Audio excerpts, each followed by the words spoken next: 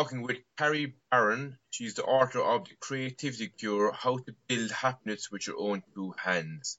So tell me, Carrie, who are you and what do you do?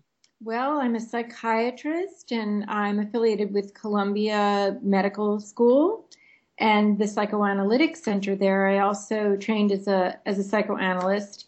I'm also a blogger. I spend a lot of time writing and blogging for Psychology Today and for my own website. And, I just try to put out pieces that I hope people can find useful and helpful. So that's what I do. And I have a private practice as well. How did you get into this type of work? I was always interested in creativity, and I was always interested in being a therapist. My parents were both social workers, and my mom was a clinician, a therapist, and I was just really fascinated by the things that she said, the way that she thought about, cause and effect with regard to behaviors and mood and how people's inner lives can really dictate what happens to them, and how if we really understand what's going on with somebody, if somebody understands themselves, it can make a big difference in their happiness and their health. So I was always interested in that. And then I came from a family with a lot of artists, and I was not, I did sing for a long time, but I was very fascinated by the things that they made and their relationship with the things that they made and what it did for them to make things. So I've been interested in this for a long, long time. I would say since I was a child, but I really started researching it in medical school, and been captivated by the subject ever since. And I think there are real healing possibilities for people in creativity, and I think that's the most important message that I would love to get out to listeners and to people. I know you're most well known for your book, The Creativity Cure, How to Build Happiness with Your Own Two Hands. What is the book about? The book is about wellness.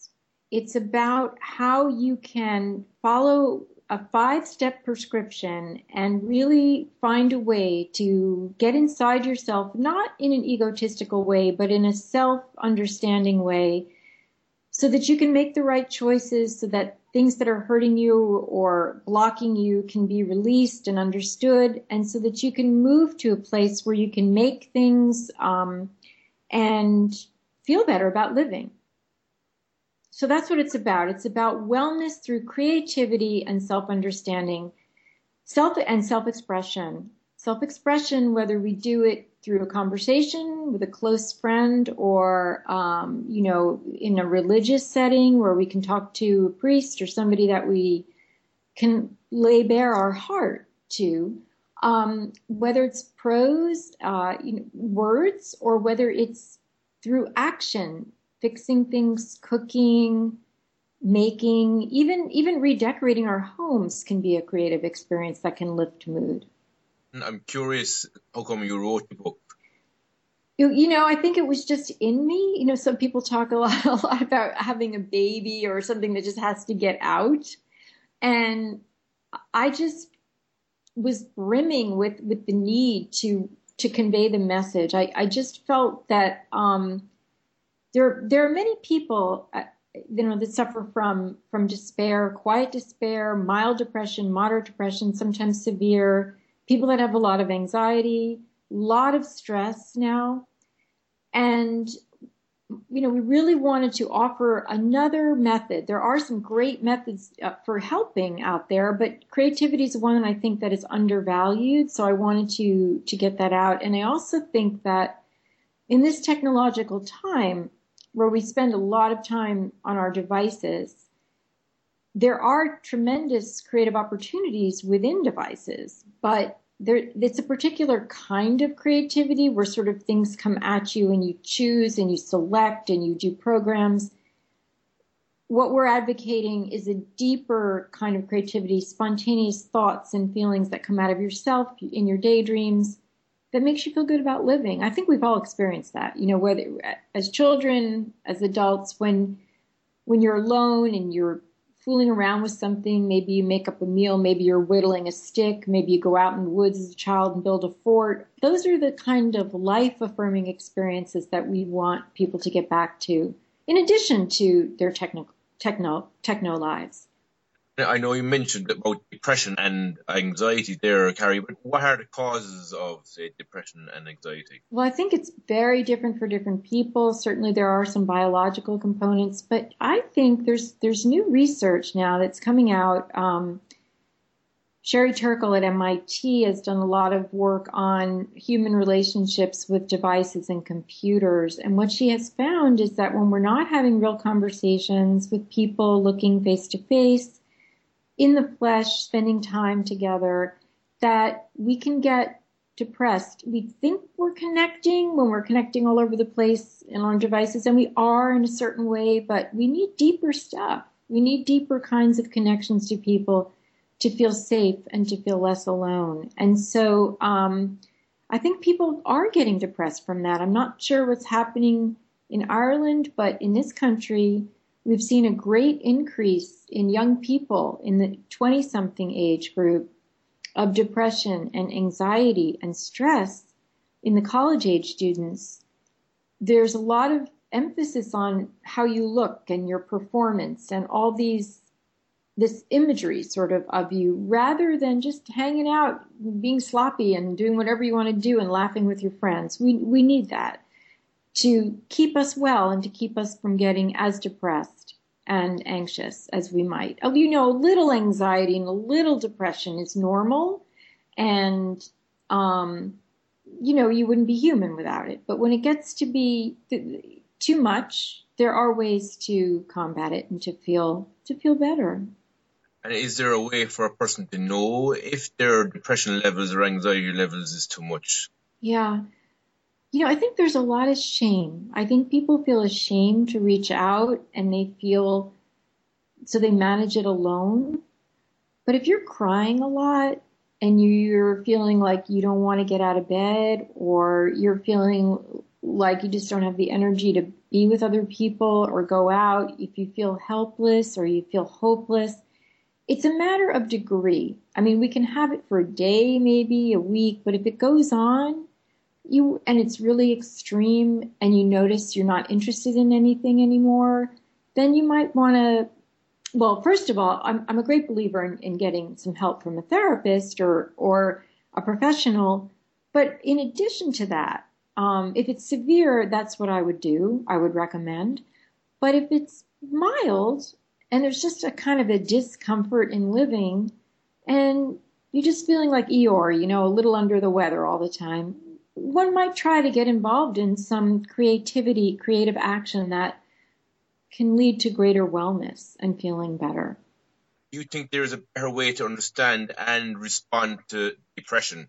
I think we need to have a lot of options, right? So we have many options for treating depression, and what we're trying to say is let's add one more. Let's look at the person, let's look at each individual, and let's look at their childhood, things that have interested them, things they got excited about as a child or an adult. But sometimes we do have to go back to childhood because people get very locked into their work and routines, and they kind of forget about those excitements that they had. Maybe they wanted to play an instrument. Maybe they wanted to play the fiddle or the guitar, or maybe there's more singing that they need to do because that lifted their heart. So each time, you know, I want to sit down with an individual and I want to learn about that person. I want to understand that person. I want to know who they are. What's their story? What has excited them? What do they dream about? Do they wish they could write a book?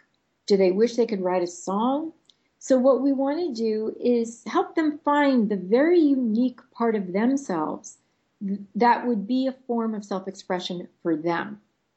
Maybe it's none of those things. Maybe they're a fantastic cook and they're a creative cook. Maybe they have a beautiful eye for design, for beautiful design. But there's a lot of times people are inhibiting those talents or those ways of expressing themselves. And so much of the work is about a disinhibition or helping people to explore, make mistakes. You're not going to be great at it if you start playing with it now, but you get better and then it gives you pleasure. So yes, we have medications, we have, psychotherapy for depression, we have being in nature, we have having stronger friendships. All those things are great for depression. But this is one more that we would, that we think can be very, very helpful. And what are your thoughts around medication as a way to treat depression? Well, I think that it's absolutely necessary for some people. I think it's really important to try to find the right medication because people sometimes have to try a few things before it works. So I am a believer in that, but I think, I'm not sure how things are over there, but here there's a lot of over medication. A lot of times people are just handed a pill and, you'll feel better. Certainly it can make people feel better, but it's also, look, we're human beings. We need to connect to each other. I think telling your story, expressing yourself in addition to taking a medication or sometimes instead of, that can be enough. Plus, the other thing that I think is very important for depression and wellness is a lot of people need downtime, quiet time that they find through different activities that are Eastern, meditation, Tai Chi, all of this can slow us down and give us a little bit more perspective, make us think of a higher power that put things in our minds in such a way that we don't feel so overwhelmed by them. You mentioned it earlier there, Carrie, as well, in regard to, say, a certain shame or even like stigma attached to depression as well. But why do you think this happens? Yeah, I think that is such an unfortunate thing. There is absolutely no shame in sadness. I mean, life is hard. Things happen to people. People struggle, and everyone struggles in one way or another. Everybody has something to work on. I think here one thing that has happened that's really good is there's less shame, perhaps, because people will get out there on the internet, whether it's anonymous. I see this on my blogs a lot. Sometimes people will identify themselves, sometimes they won't. But the anonymous signature is a way to express yourself without revealing who you are, which I think is great. And your psychological situation is private. You don't have to tell people about it. But if you want to say it's you and who you are, people get it. I mean, this always heartens me a lot that when you come out there and you say, I'm struggling, I'm sad, I'm depressed, people reach out. There's a lot of good people in the world. This is one thing I have learned. I've seen this too in my work, how people really, you just have to find the right people who support you through it, who want to take care of you, who don't criticize you or judge you for that. Do you think that said stigma is changing?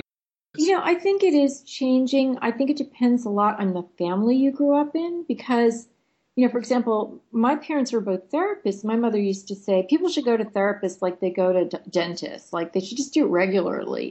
They should just be normal. It should just be normal to go to a therapist and talk to somebody. You can be a high functioning, hardworking, loving, great family person and need some support. So I think in some ways the stigma is changing overall. I think there's much more acceptance of all kinds of, diversity. And one of those things is someone who's feeling down or, depressed. But I think some families are critical of people who want to seek out therapy. They tell them, go exercise or buck up or, get over it or smile or something like that, and there is something to be said for trying to get somebody to sort of push themselves because sometimes the energy of exercising or getting out there with a friend can turn your mood around, but sometimes it can't. And that can be almost a cruel intervention for somebody who's really, really, really suffering. And so I think we need to find a place. If the family's not supportive, then it's pretty possible, I think it is here, to find someone, a pastor, a minister, a friend, a colleague.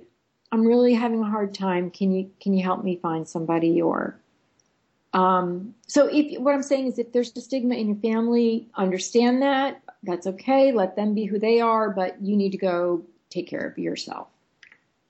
In late 1980s, like, depression was diagnosed approximately about 1 in 10,000 people.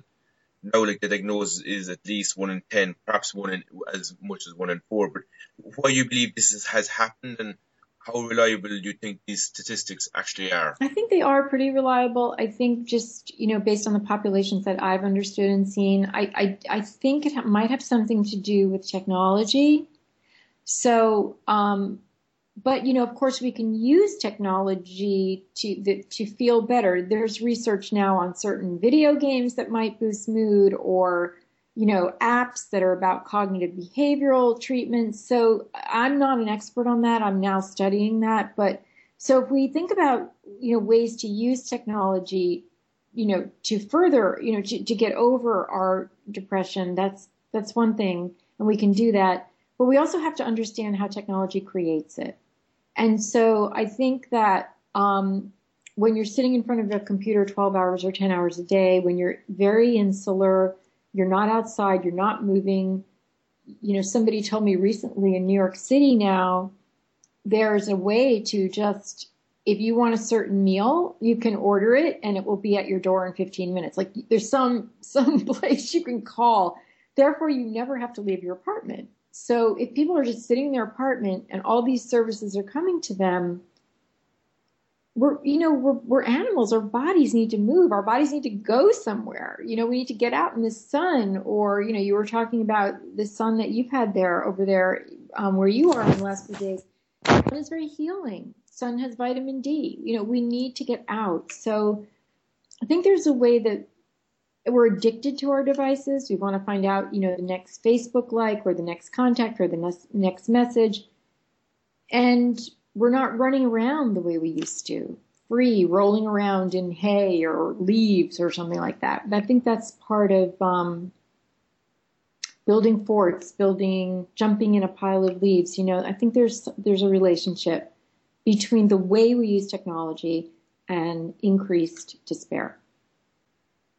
Do you think that with all this technology, Carrie, is creating like more of a disconnection with ourselves as well as those around us? I think what it's doing is, in certain ways, it's isolating us. It seems like we're connecting, but there's all kinds of ways of understanding connection and friendship, right? So, yes, if you're really communicating with a person that really loves you and has your back through technology, great. But if you have 5,000 Facebook, I know there's a limit now, but if you have a lot of Facebook friends and they don't really know you or don't really care, if you've had a terrible day or you feel like crying, or, the point is to have someone or a few people in your life who really understand you, respect you, and in the flesh can be with you. Even touching your hand, there's a lot about touch. There's a lot about someone touching your hand, holding your hand, looking at you right in the eye. I'm here. I'm here for you. So I think we just have to leave some room for that. Would you have any suggestions, say, for people who are maybe addicted to this technology, like Facebook and Twitter, as a way to maybe change their relationship with it? I think that's a great thought. I think it's just balance, like everything else, and self-sensitivity. So if you are feeling under the weather a lot, kind of dulled and kind of, not really excited or not really happy, and you're just sitting on your computer looking for the next kind of form of stimulation or distraction, just notice that. Notice that.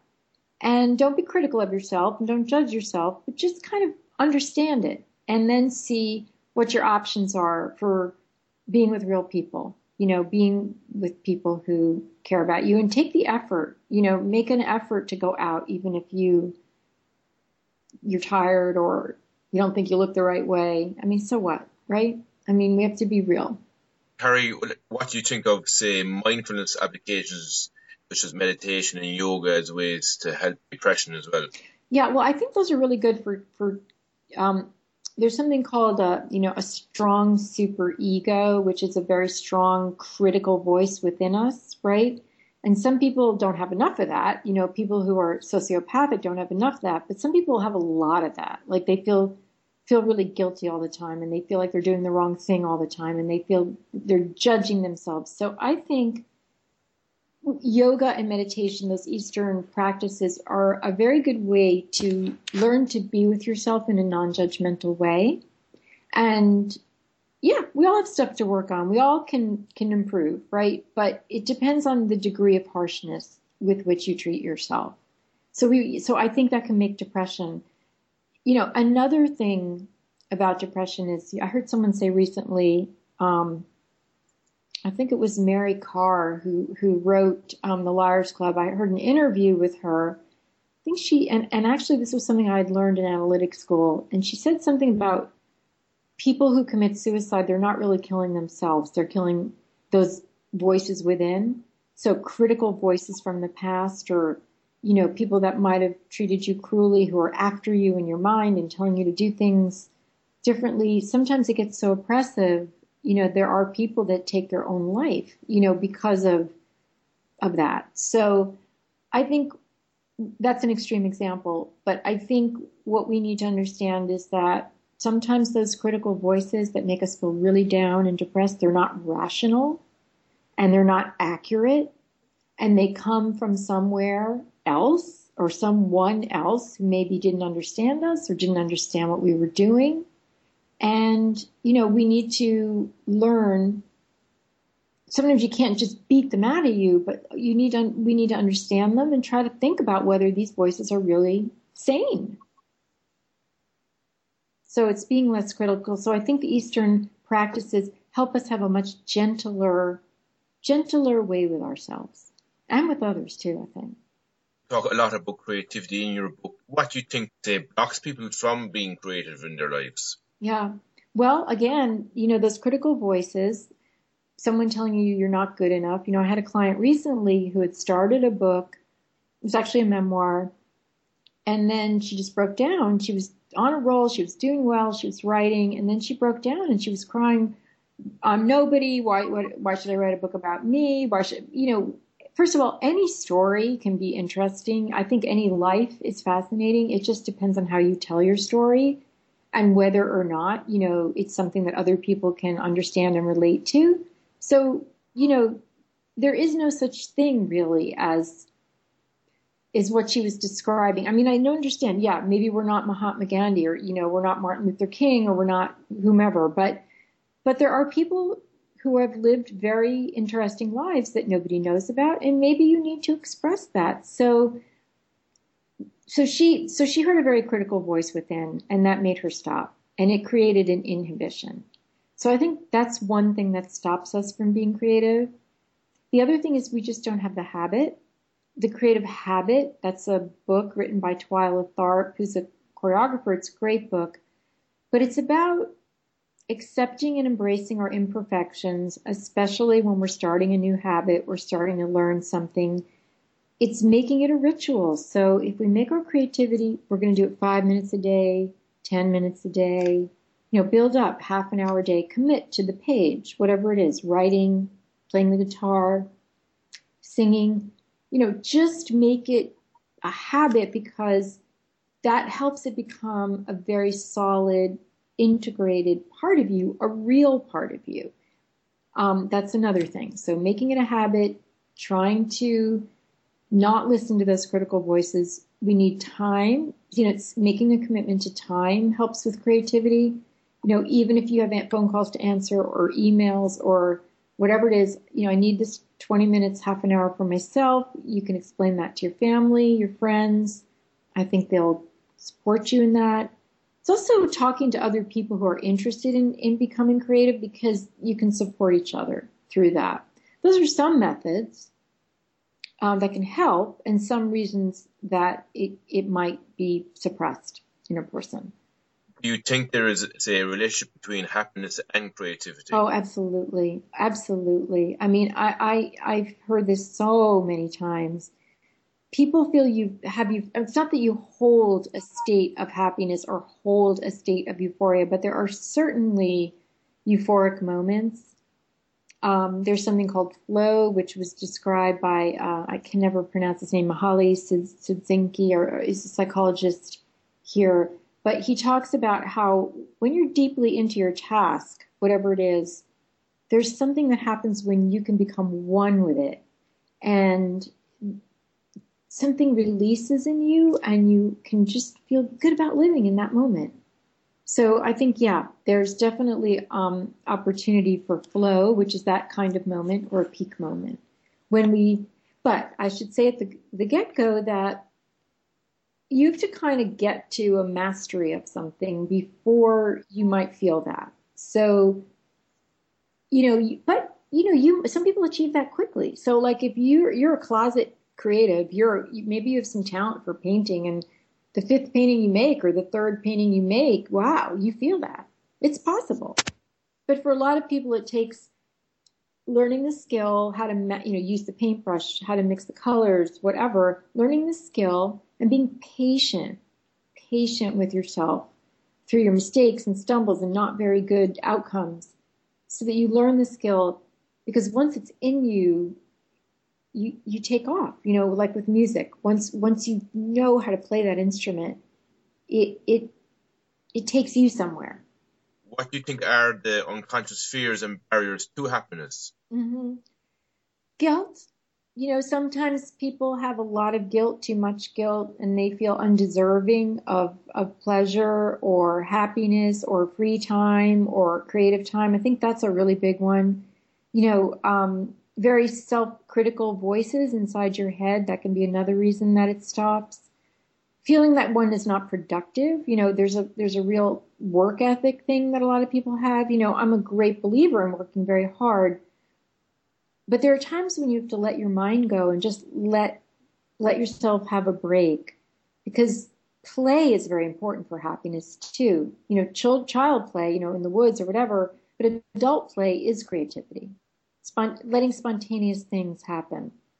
So yeah, I think those can be barriers to happiness, but creativity is a great, great way to have happy moments.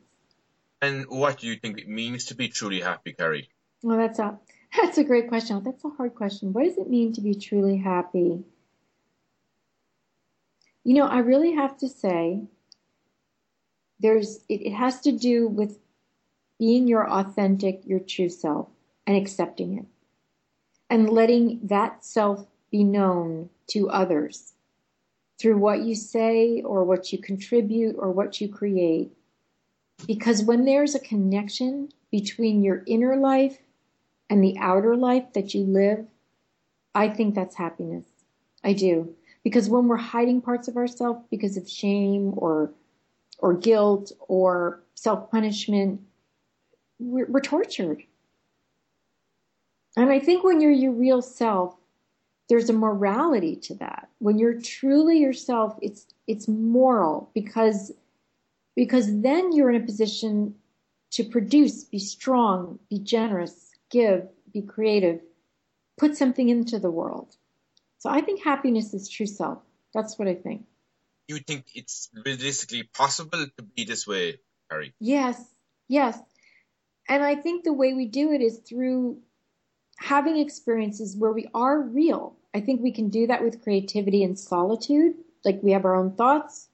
We make it the way we want to make it. We experiment. We trust our impulses and instincts in whatever colors we throw on a canvas or shapes we make. Because that's us. That's us being true to what's coming out of us.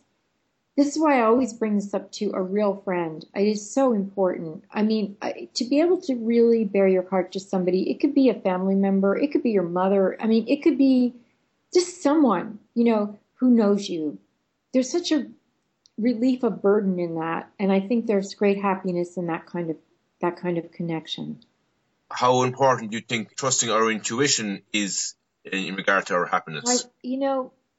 And it's a great question. I think it's kind of complicated, because trust of the self and trust of the intuition is great, but you have to be in an environment where people aren't going to slap you down for it, right? Because if you're punished for being yourself, you're not going to be happy. So I think the greatest chance we have is to be our true self, but we have to try to get as many circumstances in our life where we can do that.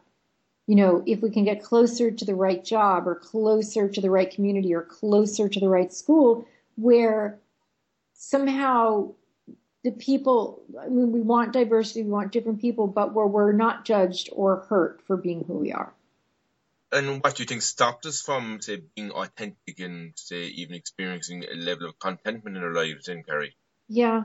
Again, I think there's, a lot of people grow up in families where there's a lot of rules, you shouldn't feel this way. You shouldn't feel that way. This is the color you should love. This is the outfit you should wear. This is, you're not allowed to have a mind of your own in certain situations. And I think while we definitely need to have, you know, rules and, discipline and structure for young people, just for them to feel safe, there also has to be an opportunity to know yourself. And if there's somebody who's seeing things differently, maybe there's some kind of genius and they need to go that odd path.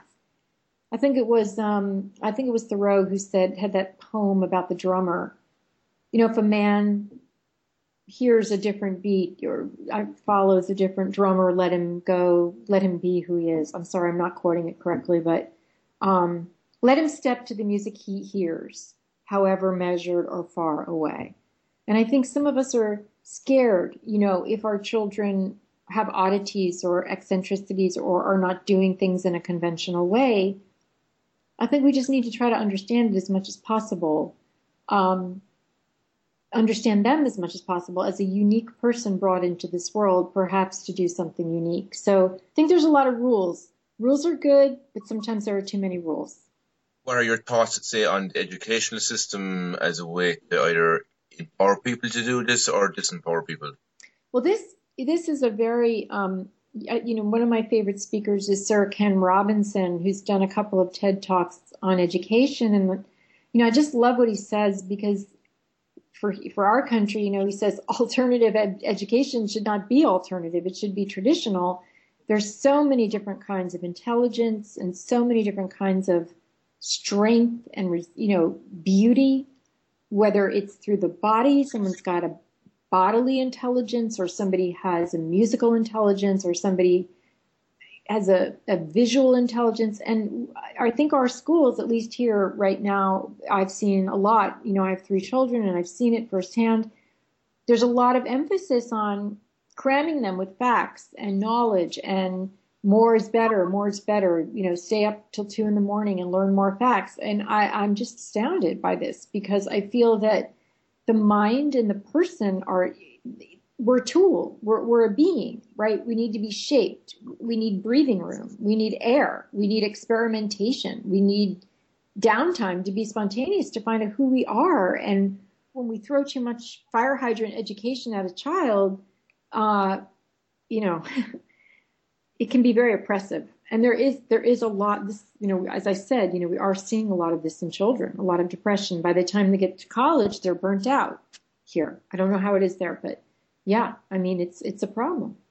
Person is living an authentic life, not true to themselves. Right. Does it have the possibility of creating depression and anxiety in their lives? I think you're right. I do. I think it can. I think that the more we can be true to who we really are and be unafraid of that and of how it's going to be received. And, also a thicker skin if someone criticizes us for being who we are. Because your best bet for happiness and creativity is to be your authentic self. So yes, I think it can cause despair when we have to hide who we are. Sometimes we don't know who we are. That's the other thing. In the Creativity Cure, we try to give exercises where you can really understand, sometimes we have secrets from ourselves. We've inhibited parts of ourselves for so long that we don't even know.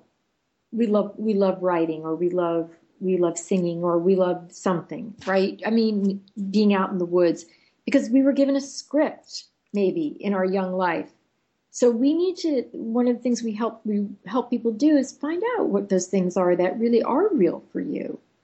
And how can you incorporate them into your life? Because the more of that we have, the better, the more happy we are.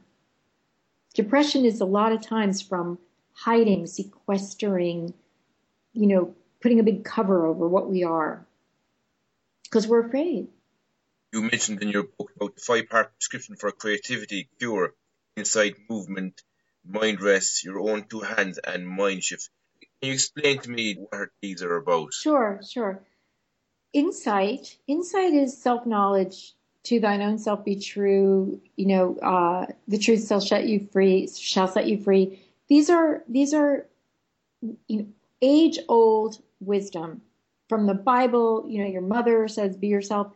From the Bible, from Shakespeare, insight is really just that. It's knowing who you are. It's self-knowledge. So that's number one, because before you can live authentically, you have to know who you are. So insight is the first part. We give you exercises to help you get there. Insight movement is the next, and I think it's pretty well documented in many scientific journals and psychological journals that exercise plays a very big part in mood lifting. It enhances mood. So one of the things, we believe in that, and we're happy about that. The other thing that exercise does is that for many people, perhaps not all, a long walk or running, there are writers that have talked about this, walking their books. Stephen King has talked about that, walking, because ideas come to you, your mind frees up. You have what's called free association, which is just free thought. So insight movement helps with, again, getting into that deeper unconscious part of yourself, your authenticity. So and it also boosts your mood, because a lot of times, if you're in a very down mood, it's harder to celebrate really what you have inside. So insight, movement, mind rest, same thing. If you're going 24/7, on, responding to emails and everything coming from the outside, there's a way that you disconnect from yourself. So, we need our Sunday rest or our Friday Shabbos or whatever it is. We need that day to recuperate, recover, reflect, slow it down. And I think we can create those moments in our lives just to have a consciousness about how important they are. Mind rest. So we have insight, movement, mind rest. That can be meditation for somebody. That can be sitting on a rock in front of your favorite lake. It's whatever it is for you, but just to slow down. Insight, movement, mind rest. Your own two hands, that gets back to a very concrete form of creativity, which is making. Getting your hands in the dirt. Maybe you're going to have a garden and you're going to grow beautiful flowers or vegetables or fruit that you can eat and share in cooking or making a meal, farm to table kind of idea. That's beautiful, and it elevates mood. Your own two hands, using them, it is a documented, scientifically shown to be a mood elevator. Purposeful hands. Doing something that matters to you with your hands. So that could be playing an instrument too. So that's the other part of it. Getting back to authentic self, being creative, and lifting depression. And then our fifth part is mind shift. So this can also happen. The first four parts will help you move to a better place in your mind, hopefully. But there's been a lot of research recently in the last decade about cognitive behavioral therapy as a form of changing mood or elevating mood. Is just a way of putting different thoughts in your mind. And William James, a psychologist, he was at Harvard and he's a great thinker, great writer in the 1800s. And he said that the greatest weapon we have against stress is the ability to change our thoughts. And so, I've noticed this too. Sometimes when people, at services, people have all kinds of faith and different ways of practicing faith. But I think there's a way of, some faiths have been seen as oppressive for some people, but there's a way of shifting your thoughts to a different place. I think it moves, cognitive behavioral therapy works in a very similar way. We just change our perspective on that thing.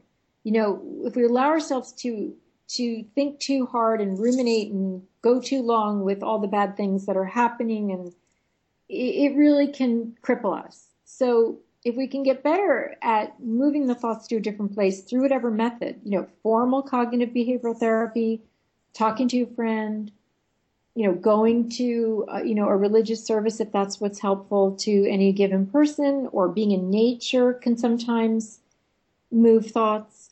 It's important to know that our thoughts can be very, very powerful and can take over us. And sometimes they really don't need to be there because we're not looking at it the right way. We're not looking at it in a rational and fair way to ourselves and to the situation. And I'm not saying there aren't overwhelming crises. Believe me, I mean, I've been through them myself. I've treated lots of people who've had terrible blindsides and terrible blows.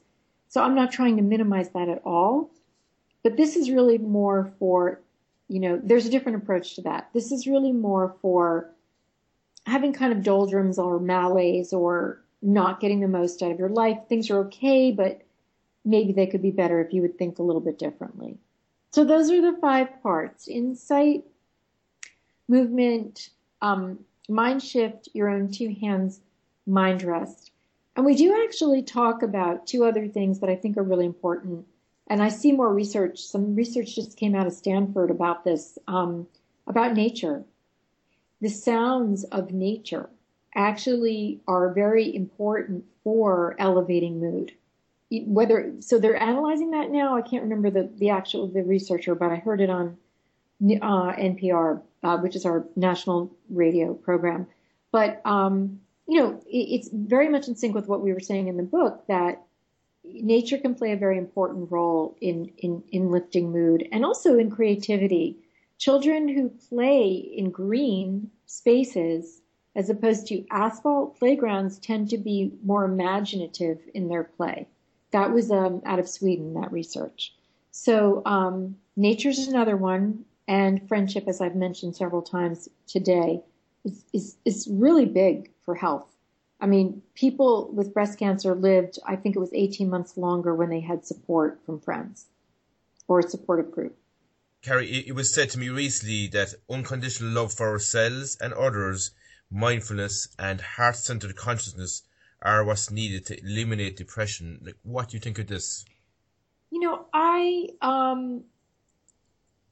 I think I've always been, I have to say, I think it comes from a beautiful sort of place. I always have a little trouble personally with the word unconditional, simply because I've been in a situation where I've treated a lot of people who've undergone like close to criminal actions against them, abuse and things like that.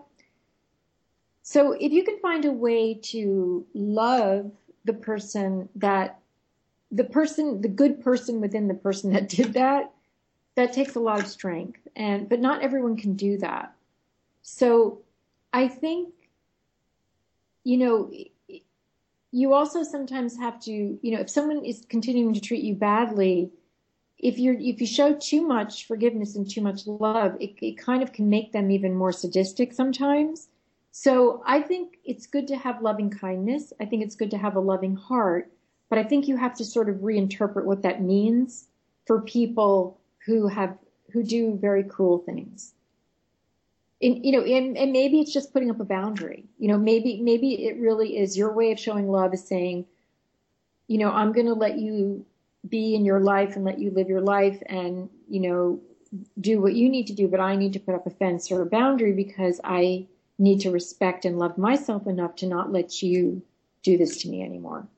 If a person, say, is in an unhappy place in their lives now, is there anything they could start to do, like, say, even regard to their mindset or habits as a way to become more happy and positive in their lives, Carrie? Right. Well, first of all, if there's a crisis, you need support. You need to have some help. But if you're just kind of down, I think starting a creative habit is a really great thing because goals are very good for happiness. I'm going to, set this goal of I'm going to learn how to knit, or I'm going to learn how to become a great chef with, a vegetarian chef, or, setting a goal and breaking it down into manageable steps and then starting is really good for feeling uplifted.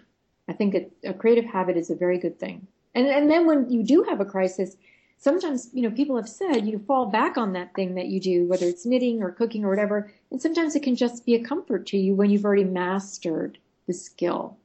If a person, say, feels particularly blocked in their creative side of things at the moment in their lives, like, is there anything they could do to maybe express that or develop that? It's funny. I had somebody write to me recently, and they said they couldn't sit down. They wanted to be a writer or write something, and they couldn't get down to write because their thoughts were too cluttered and confused, so they couldn't write. So I just said, write the cluttered and confused stuff. Make it not make sense. Have very poor punctuation. Make it completely irrational. Just whatever's in your head. I do that also. Sometimes I just write whatever and I don't use it. I mean, just to get the clutter out, just to get action going with your hand, with your mind, with the inside to the outside. So I'm a great believer in writing. It could be handwriting, it could be on your device, but just get a process going. Even if that's not going to be your chosen creative form, I think we can all journal. We all have words. Words are meaningful to all of us. So that's a way to get things moving, I think. Interesting enough, you probably know Julia Cameron. Oh, yeah. Yeah, I interviewed her there about 6 or 7 months ago, but she's a great advocate of the writing. It's fantastic. Yeah, she talks about the morning pages. That's correct. I love that. And I love her book. I think it's fabulous. The only thing too that I would add to that is that, sometimes people start to ruminate about the negative stuff. So I would say that we need to learn a few tricks to, when we're writing, if we're becoming more depressed in the writing, we have to notice that, and we have to kind of take a step back and think about how we can refute, really, in the writing, whatever self-criticism might be coming out or harshness towards ourselves. Have some loving kindness if the writing towards the self, if the writing is too ruminative or negative or harsh. Would you have any last advice, say, for people out there who might be, say, unhappy or anything along those lines? I would say, I get this a lot. I'm not creative. I don't have a creative bone in my body. You do. And it can be a domestic form of creativity. It can be in your business. Maybe you're fantastic at throwing a party and understanding, which people will get along with which people, because you create an energy in the room, you create conversation. That's creativity. So I would say, look into your own life and see where you create energy, whether it's with other people or with things you make, then respect it and go with it. That's what I would say. If a person wanted to buy your book, Carrie, or even get in contact with you, how could they do it? So the best way, you can look at my website, Carrie Barron, MD, and .com. And there's a lot of blogs there. I also blog for Psychology Today if you're on lots of topics, if people feel they need help with something. And the book is available on Amazon or through the website. Thanks so much for your time today, Carrie. I really enjoyed it. Oh, thank you so much. I'm honored to participate, and it's been great to talk to you.